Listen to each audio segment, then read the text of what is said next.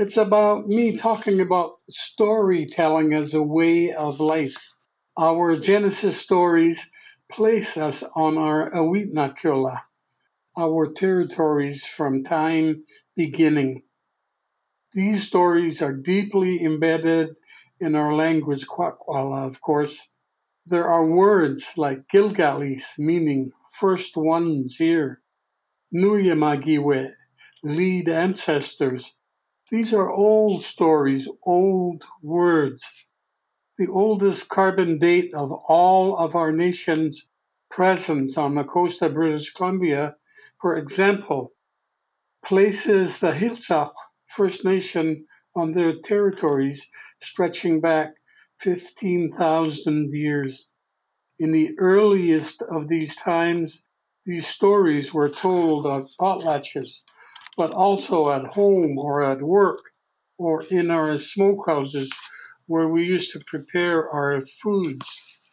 Narrative is so important, and we don't have narrative unless we talk to each other, and we can't understand each other unless we talk. So somehow in this new age where technology is a part of all that we do now, we have to be able to maintain the ability to talk deeply and in ways that we all understand, because I believe firmly that when we're able to talk to each other, we can find ways to live peacefully together or reconcile things that divide us by listening, being able to talk, and then moving forward in ways that are mutual.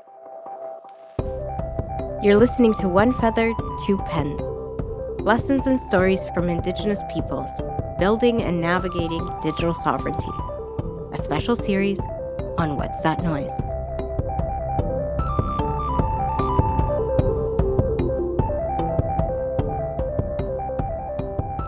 It's my absolute pleasure and honor today to introduce everyone to Chief Robert Joseph, one of the hereditary chiefs of the Gwawanuik, part of the Amuskama Tribal Alliance here on the west coast of BC, part of the Kwakwakiwak people.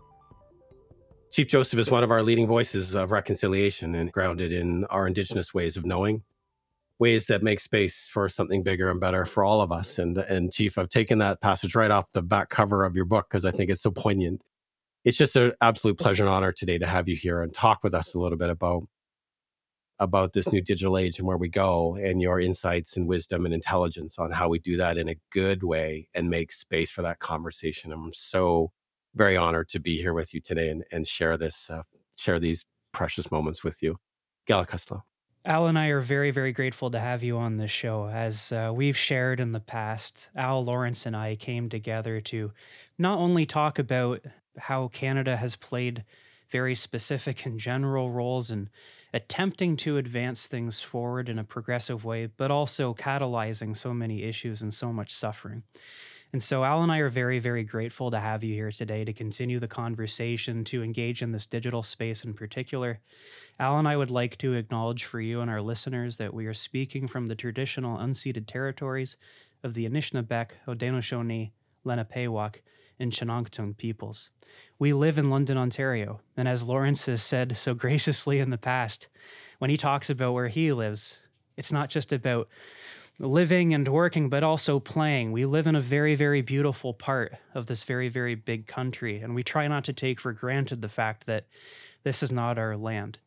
And I think things become particularly even, more complicated when we talk about shared space, shared digital space. When Lawrence and I were first talking together and we started banging around some ideas about how to talk about Canadian identity online and Indigenous identity online, we had recognized very quickly, I think, and you guys can let me know if I'm wrong, that digital space is not always created to be open. A lot of people, a lot of politicians will say things like, well, we have e-democracy for a reason. The digital space is inclusive. Anybody can be involved.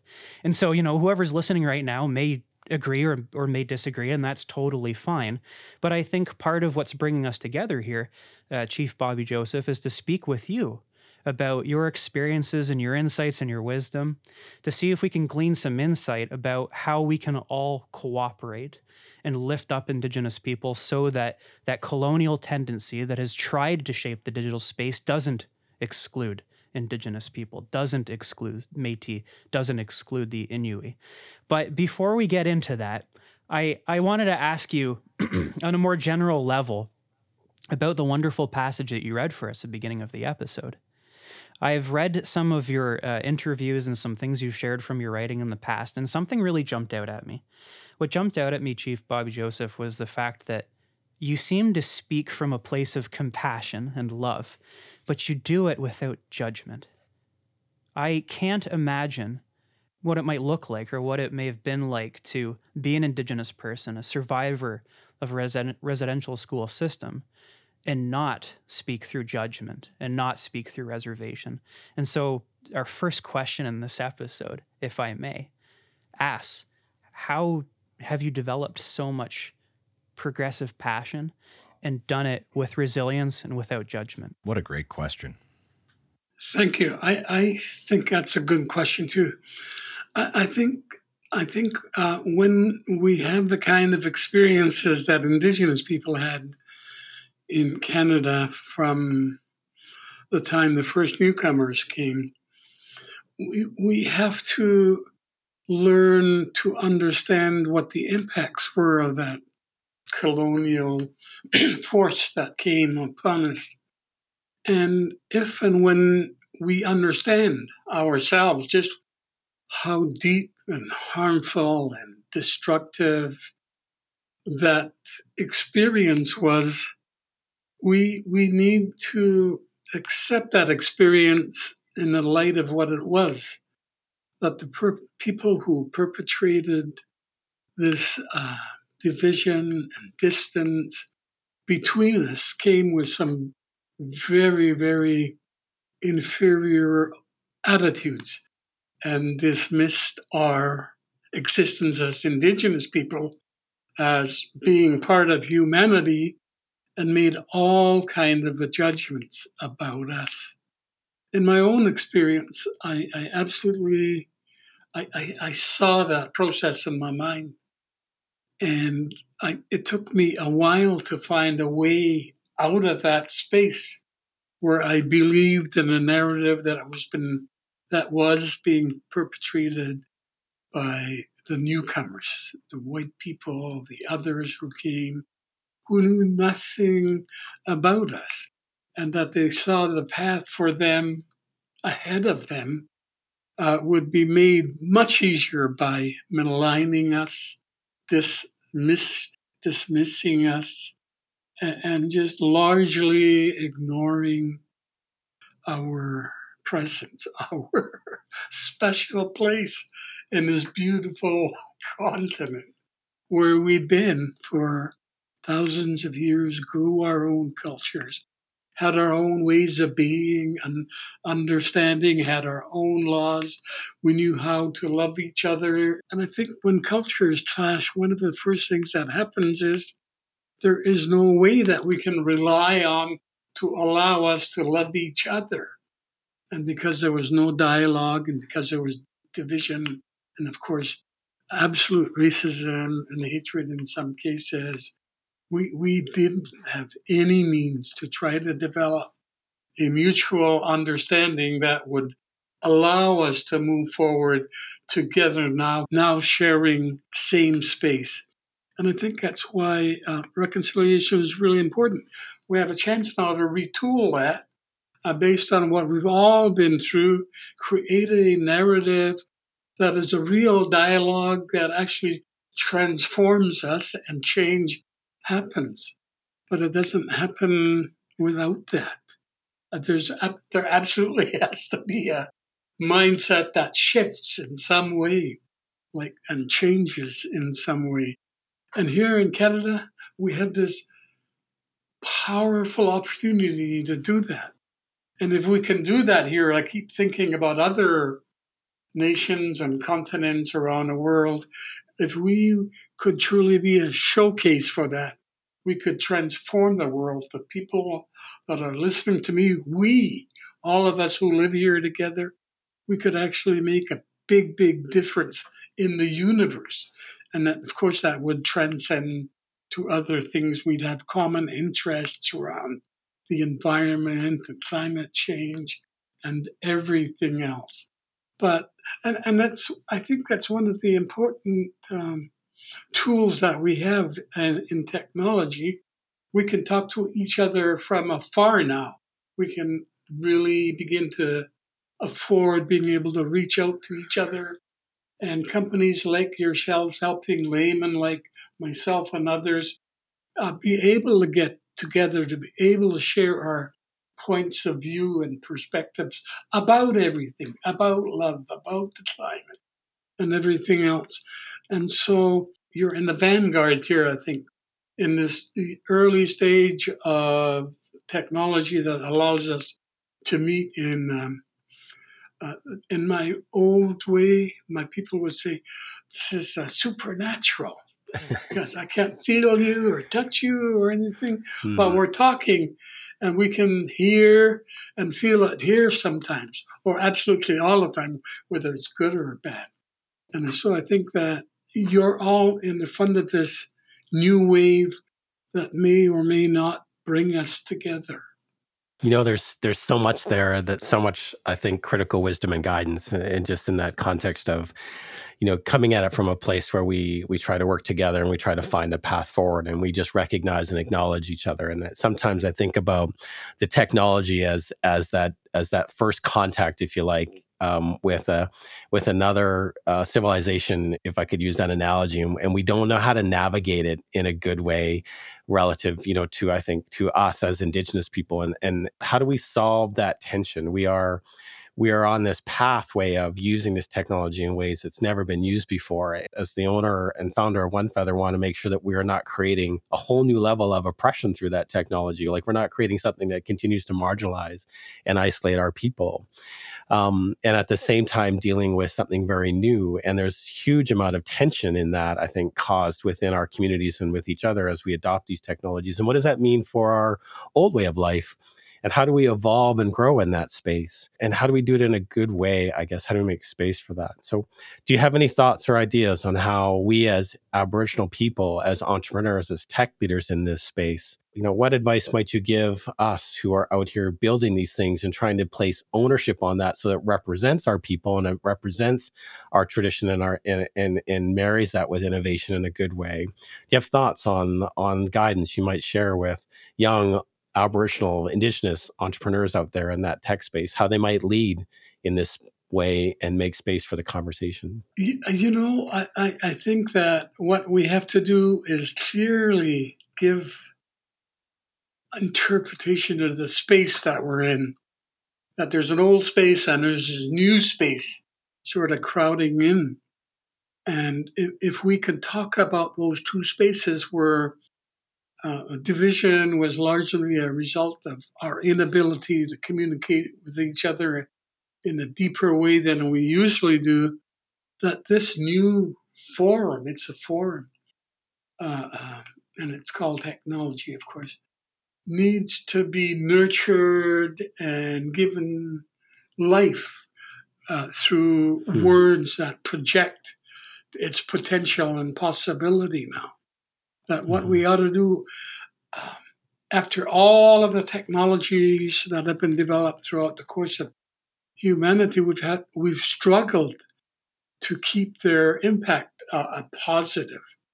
Instead, it usually has contributed to heightened tension and conflict and misunderstanding. In this age, in this space, in this moment, we, and you're the leaders in this now, have to be able to have a language around it that unmistakably lays out the stakes and the direction that you all think it should go.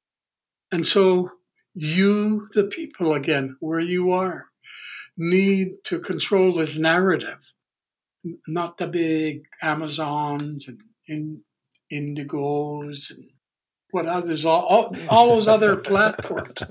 You have to be on a stage with those guys and claim your brilliance and the energy required to make sure that we, the people, I know it's simplified to say we, the people, but so that we, the people, stay connected, feel it's ours, and we want to engage and we contribute to the kind of talk and dialogue and information sharing, knowledge growth that is required to move in the right direction. So it's always going to be about that fundamental dialogue where you start and you build on it, and to make sure that it's a dialogue that belongs to all of us and not just to the scientists or the most brilliant people, but to people like me who can say a few things once in a while and share what we think is important. And I think that would be a new step in human relations to find a bigger voice for ordinary people. Yeah, thank you for that. I know my friend Al wants to jump in, but what I hear you saying is that you're empowering us who are in this space to lead the narrative and to be okay with being in that space, maybe sometimes getting it wrong, but as long as we're doing it from a place of love and a good, kind heart, and it's not extractive and it's designed to lift our people up and leave the table better set than we found it, that it's okay to lead and be out front and all that, and just work through that narrative with our people in a good way. And hold your space. Hold your space. Be there. That's what warriors do. They stay there, right? Yeah. You can look at the indigenous struggle in this country, and we've been at it a long time. We've lost most of the battles, but we stay there.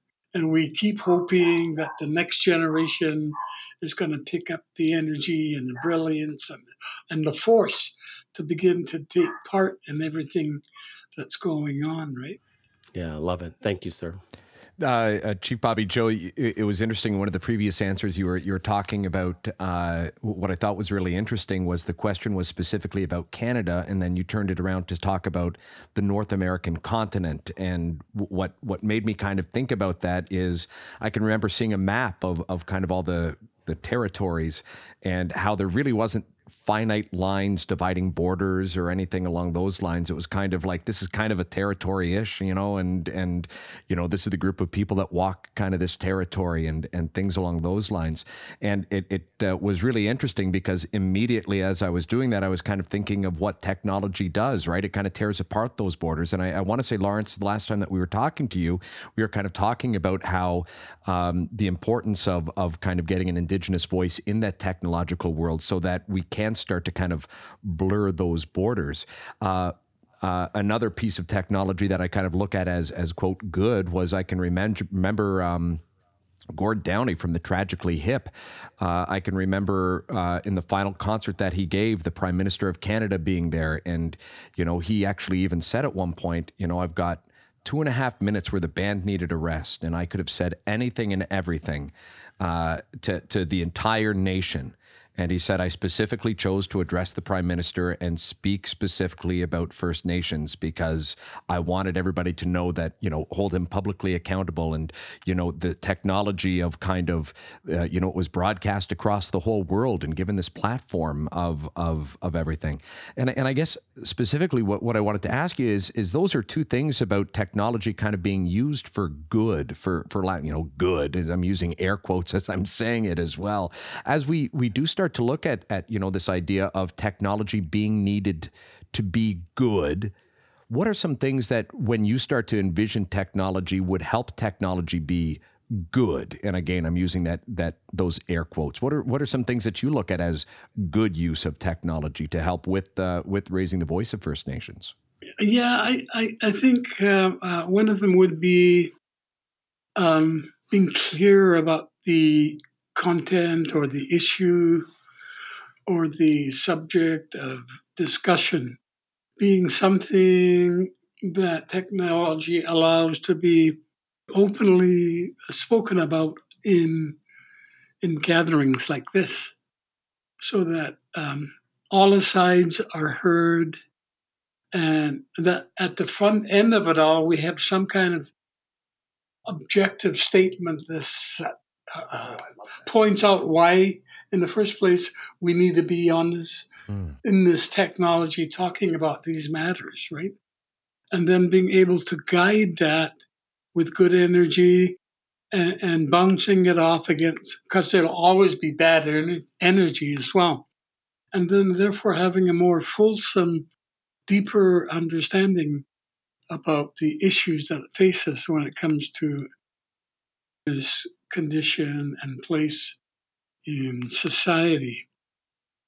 Technology is offering us a way to create a more full dialogue about issues. Sometimes in live situations, the anger sometimes rises, and sometimes Indigenous people get on their own way, get in their own way, or vice versa, other groups. Because the divisions that exist have been years and years in the making, and they're entrenched in much of our psyche. And so it takes special sort of, not manipulating, caressing or stroking to guide all these energies into something that's conditionally good for everybody, not just one side or the other. But I mean, what a fine line, right? Like you're saying we don't want to manipulate. We want it to be an organic conversation. We don't want to sit there and say, I'm coming in with my biases and I want to make sure you eventually see it my way. You're absolutely right. Kind of caressing, I think, is the perfect word. How do we caress and mold this conversation to make sure that everybody does feel heard, but at the same time, we're progressing? Because if you have two people just butting heads, arguing, yelling, screaming at each other, both saying my way is the best way, you got to hear me out. You're right. We've got to figure out a better way, and that might be the exact answer. No pressure, Lawrence, but that's you, buddy. I've worked on the so-called residential school file for 25 years now, right at the front end of it. There was so much despair and desperation and division, hatred, anger, despondency. All of us, government, church, the Assembly of First Nations, survivors like myself, the Indian Residential School Survivors Society, of which I was the executive director, were trying to find ways to see how we could even work together. Like, because this was such a monumental problem with no obvious solutions. And somebody had the brilliant idea, you know what we should do is have a meeting to decide what will keep us at the table through the course of all these discussions that we're going to need. And there'll be years in the making, these discussions. So we did. We had 7 national dialogues across the country. And the focus of those dialogues was what will keep us together at this table, no matter how hard the challenge. And those ideas slowly began to manifest, and they were really easy too. It's funny how we didn't see them. But we started to identify values that would keep us at the table: love, respect, understanding. And at the end of those dialogues, we had one summary meeting to make a collection of what we all think would be good guideposts for keeping us at the table. And at the end of the day, we ended up with a little charter that said, we, the parties, and we named our parties, agree to work together to resolve the issue of residential schools, etc., and we'll be guided by these values and principles. And it really worked. All of a sudden, we were able to sit in the same room, pound the table, point each other, threaten each other, and realize that we'd still be here and we'd meet again somewhere the next time. And that allowed us to slowly have a deeper understanding about the collective challenge that we all had. And there was a real breakthrough on how we saw each other, that everybody had a place, the church had its place, the politicians, the survivors, and we all needed to stay together to come out with some kind of response that would be more appropriate than not. It was really a miracle sort of process and end result. And I think that's really important when we're moving forward, even in this digital space, depending on who you're talking to begin with the idea of what are the rules, what are the expectations, what do we agree to, and what will keep us together to resolve some of these really challenging issues. So it's possible, even in the circumstance we find ourselves with survivors and church people, especially, and government people. The first few meetings were acrimonious and scary, really, frankly. But we got through it. And soon people were hugging each other, people were crying. There was even some forgiveness in the room. So if we can reach those kind of moments where all of us in our little parties can recognize our sort of common humanity, we have a chance of moving forward incrementally because we trust in what we've collectively said is the way to go, or that it's good. Or we can identify what's bad and we try to avoid that. I think that's, I mean, there's so much there. This is why I'm so happy that we're having this conversation today with you, because I think the guidance you're providing us, particularly folks like me who are in this tech space and the work that we're going to do, it's so important that we're checking in and just making sure that we're getting it as most right as we can, because we're doing things that have never been done before. And how do we go down this path in a way that's good and ultimately lifts our people up? And sometimes there's a lot of anger and not a lot of trust in the work that we're doing, that this is just one more thing that's going to destroy our communities or tear them apart. And so making space for these conversations, particularly with folks like you and others who are leaders in our ways, in our Indigenous life, in those things that matter, those values and principles that you spoke about, are so really important to check in on, to make sure that we are getting it as right as we can along the pathway, understanding that we're going to have to switch or navigate or change course based on the feedback we get from the folks who are actually using the technology, and of course from wisdom like yours, Chief Joseph. Your book, and I want to just do a shout out and just acknowledge your new book that was just released, I think in September, Namwayut, We Are All One, A Pathway to Reconciliation, is this beautiful story of your journey through this course of reconciliation. And it's one of those books where I'm, laughing and then crying and then laughing and then crying and then laughing again, because just the way that you tell the story of your journey. And you've certainly been through a lot. I mean, not only the trauma and the pain of being dropped off at that residential school when you were just a young boy, to growing up and surviving that trauma and suffering through addiction and making some pivots and some changes along the way to get to where you are now. Can you share with us, that journey, the lessons learned on that journey, and a kindness to oneself and to forgive oneself, and to just to try to do the work? The teaching I took away from my grandfather was just to do the work and enjoy the work, and that the heavy lifting is the good work, and just find peace with that and do something that matters, not only to yourself, but to others. Like, have a purpose, make a difference. Don't just exist for the sake of being, but try to do something that matters. What are your thoughts there on your journey and how you come to this place now where you are so impactful and the work you're doing matters to so many people and is celebrated in your wonderful new book? Thank you. Before I try to answer that, I just wanted to say, how do we do what we're doing?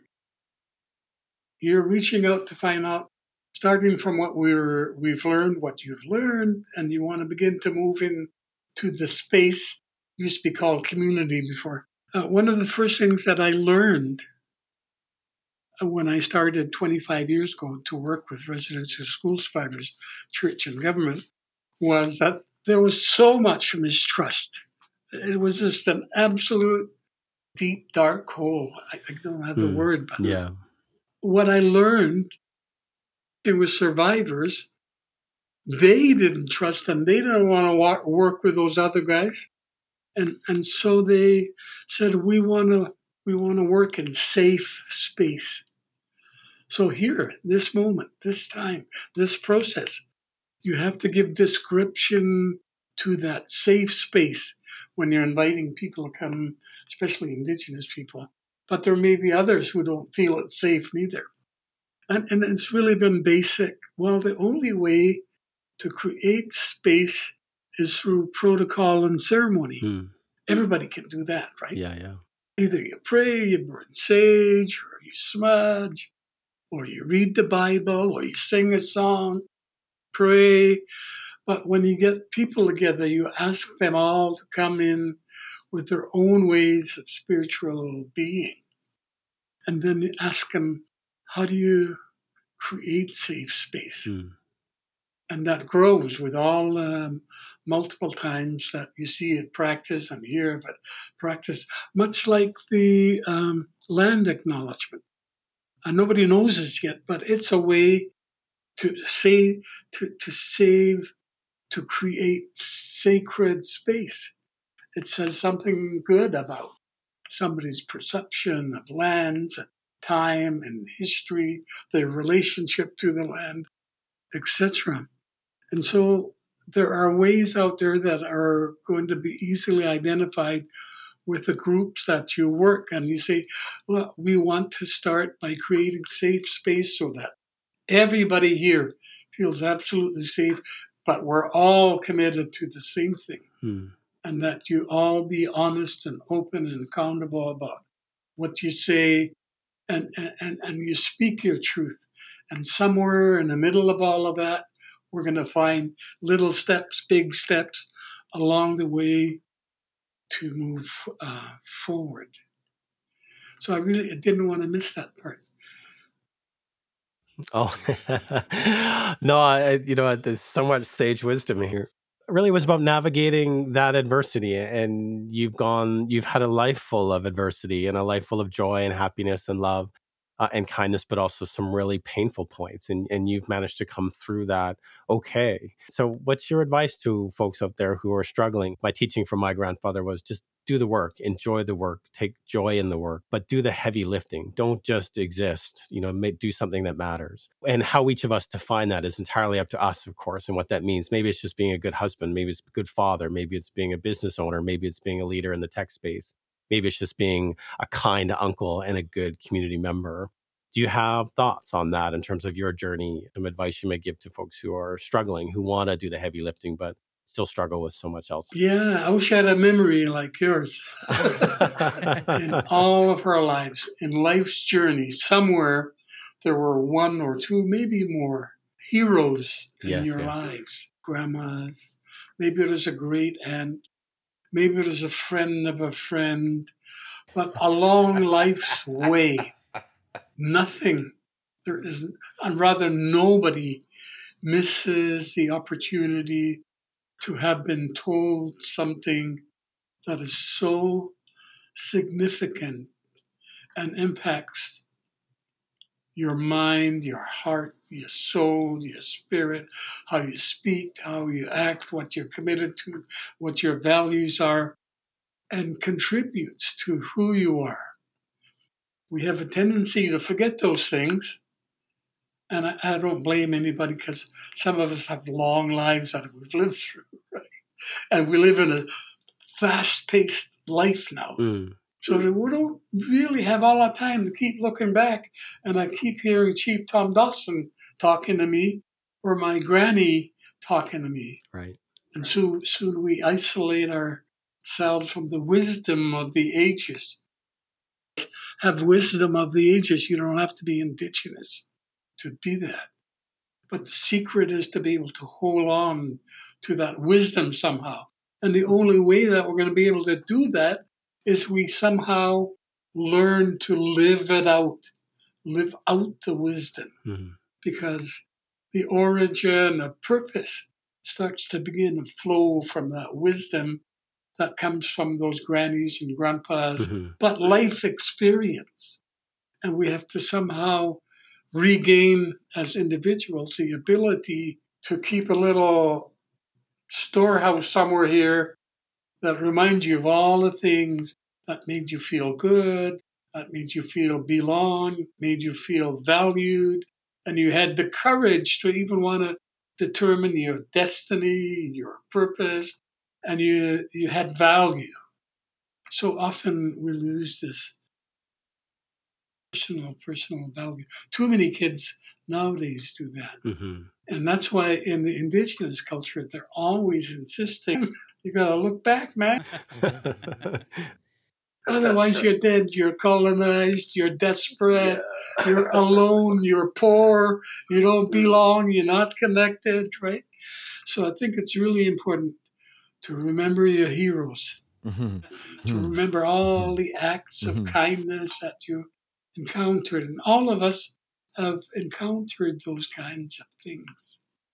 And then as we reach that point in our life when we actually see the future, we can bring forward all of the goodness that was ever learned and incorporate it into your new way of being, into your new way of understanding how the universe works. It's really important. You know what? I didn't know it was that important until the last few years, like thinking about it. As a matter of fact, there was a time in my own life I was so embarrassed, so humiliated that I was indigenous and I had a culture. I thought, I don't need that anymore. I've got to find a way to get rich or famous or whatever it takes. So I think we have to value our very origins, our own genesis, and all of the language that evolved from that experience previous, and then bring it forward. One of the things that I had to do was absolutely realize that in spite of my anger and rejection of all of those white people I used to see, I realized that I'm not going to be a complete, whole, free, loving, caring, open human being unless I accept the reality and resist the reality of everybody else. So we're one, we're Numuyut. It's got to count for something. And if we resist Numuyut, we'll always have these restrictions, a barrier, fear, or whatever it is of different things. So Numuyut is a really important word that we always need to encourage ourselves that we belong to the universe. We are the universe, right? And how big is that?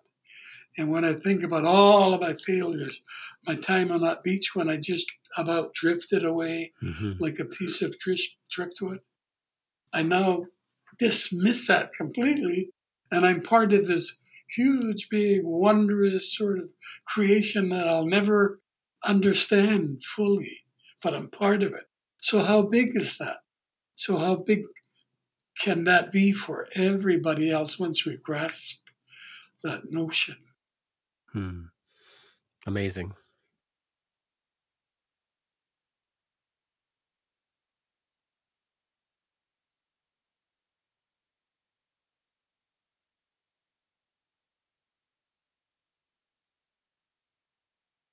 That's so interesting. It reminds me very much of something a friend of mine used to tell me. He's a civil rights activist in the United States, African American heritage, and his biggest pet peeve is the way that we teach. When February comes around and it's Black History Month, and he says, "I hate it." And I finally said to you, like, why? It's bigger than ever now. Like more people are talking about it than ever. And he says, yeah, but the starting point is when my people were at their lowest, and that shouldn't be the starting point of my history. It should go before that, when we were kings and we were, in Africa, and like that's where the pride should come from, right? And Chief Robert Joseph, if I'm hearing you correctly, that's kind of what you were saying, was going back past, all right, yeah, I don't want to be part of that culture that's doesn't have something to be proud of. Go back before that, when the First Nations people were part of the world and walking and taking care of the earth and everything. If I'm understanding correctly, that's kind of what you were pointing to. Yeah, special, sovereign, have a right to be here, determine our own destiny. Yeah, absolutely. All those things that others take for granted. Yeah, Yeah. absolutely. You made reference, Chief, to chasing the money at some point in your life, saying that was going to make me happy, and you know that, and I know that, and I think most folks know that chasing money does not make you happy. Chasing the goal doesn't make you happy. What makes you happy is family and community, and the love of the space you share with others, and grandchildren, and their love for you. That's what real happiness looks like and feels like. As we do our work here in this technology space, and as we exist here in this country and create these companies, these corporations, if you like, under the rules of a colonialized system, corporations, shareholders, investors who all require some proof of life in terms of wealth for their interests at the end of the day in the work that we do. And often the work that, like, for example, with One Feather, we rely on investors to help us move the needle in terms of the work that we do. And there's a tension that exists between me and my shareholders, for example, around the concept of wealth and money and the return on that investment. And I try to lead from a place that says it's not about the money. We're going to do good work and we're going to take our time, and I need you to be patient. And so when we think about how Indigenous values and principles reconstruct, if you like, how we do business in this modern age, how we define what matters to us in terms of that bottom line, where money is not the leading factor. There are other things that are as important, perhaps more so important, to make sure that, and I think as you've illustrated and demonstrated in this whole conversation about doing it with values and principle and purpose in a way that lifts people up and is not extractive and does really good things. What's your advice to folks in this space, or anybody for that matter, who is young, you don't have to be young, but you're an entrepreneur, you're an Indigenous person who wants to do business in a good way? What are the teachings? What are the values? What are your thoughts on how we do that in a way that lifts our people up, doesn't have to focus on the money, or it shouldn't necessarily focus on the money? We still need to live. We still need to pay the rent and put food on our table and do all those things that are essential. But creating, a space where there's some equity there, I think, is important, and certainly in a way that aligns with our Indigenous values and our principles. I think we all agree that money has some importance. We're not saying do away with it. That's right. Yeah. But I think what would be important for new entrepreneurs, Indigenous ones in particular, working with mainstream entrepreneurs and others, would be to begin to acknowledge and recognize community values that are important where these businesses go to operate. What are those values? What would be important as a starter would be to consider operating in a way that is much more inclusive. When you get in and it's a new business, go and talk to the community, go and talk to those young entrepreneurs, see what their opinions are and include them in the planning and embrace those things that are affordable that you can include and work on responding in other ways. This unilateral approach to development of any kind really needs to be looked at seriously and to be advised that what they should be doing now is considering the community values where they're operating, the inclusivity of their endeavor, what's more friendly to the environment, a host of reasons. But opening up the mindset about a business simply being the bottom line, the profit margin, and really beginning to build out real collaboration, partnership, new training, new job opportunities. There's so many things that can happen if we create a new window through which all of us can look through and say, what is the best possible way forward for the business, for that community, and for the territory at large, right? Mm-hmm. Well, the world really. We really need to be responding in ways to environmental concerns that are international. How do we begin to do that as well? But really thinking outside the box in big time ways. And I know that it's not always possible to do it suddenly, but start working out action plans that create better conditions, right? Yeah.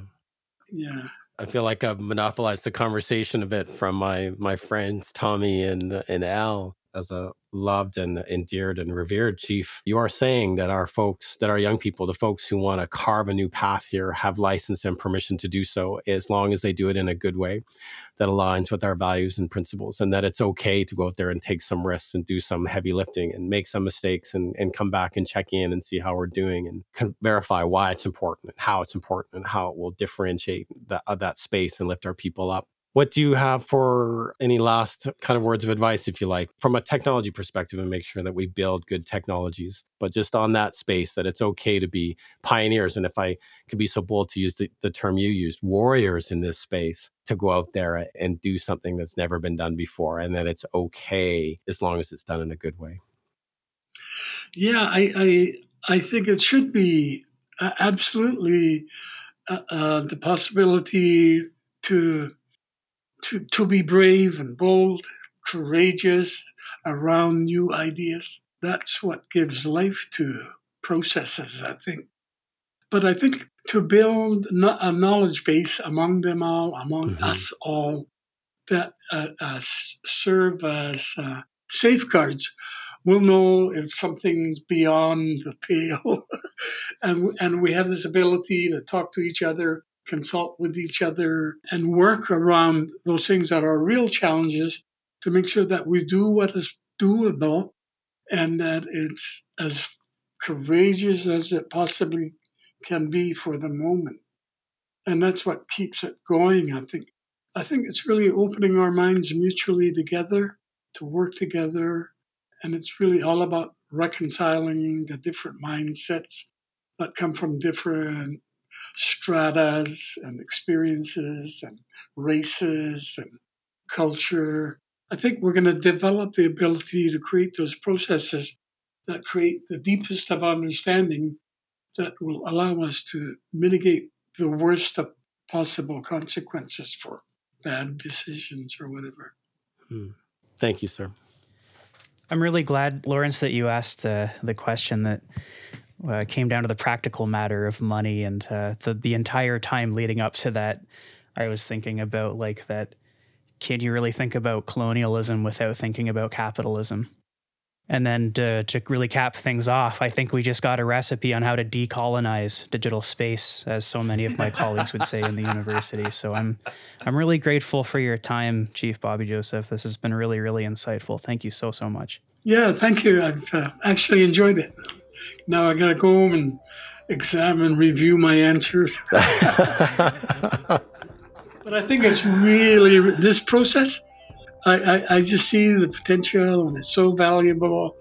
It's a new time, a new space, and we got to find ways to enter it and maximize its potential for value and positivity and benefit for everybody. Well, through your gracious insight and sharing your time with us, I hope that through One Feather, Two Pens, we can keep the conversation going. So thank you again so very much. Thank you. Thank you, Chief. Halakasla. Thank you. Halakasla.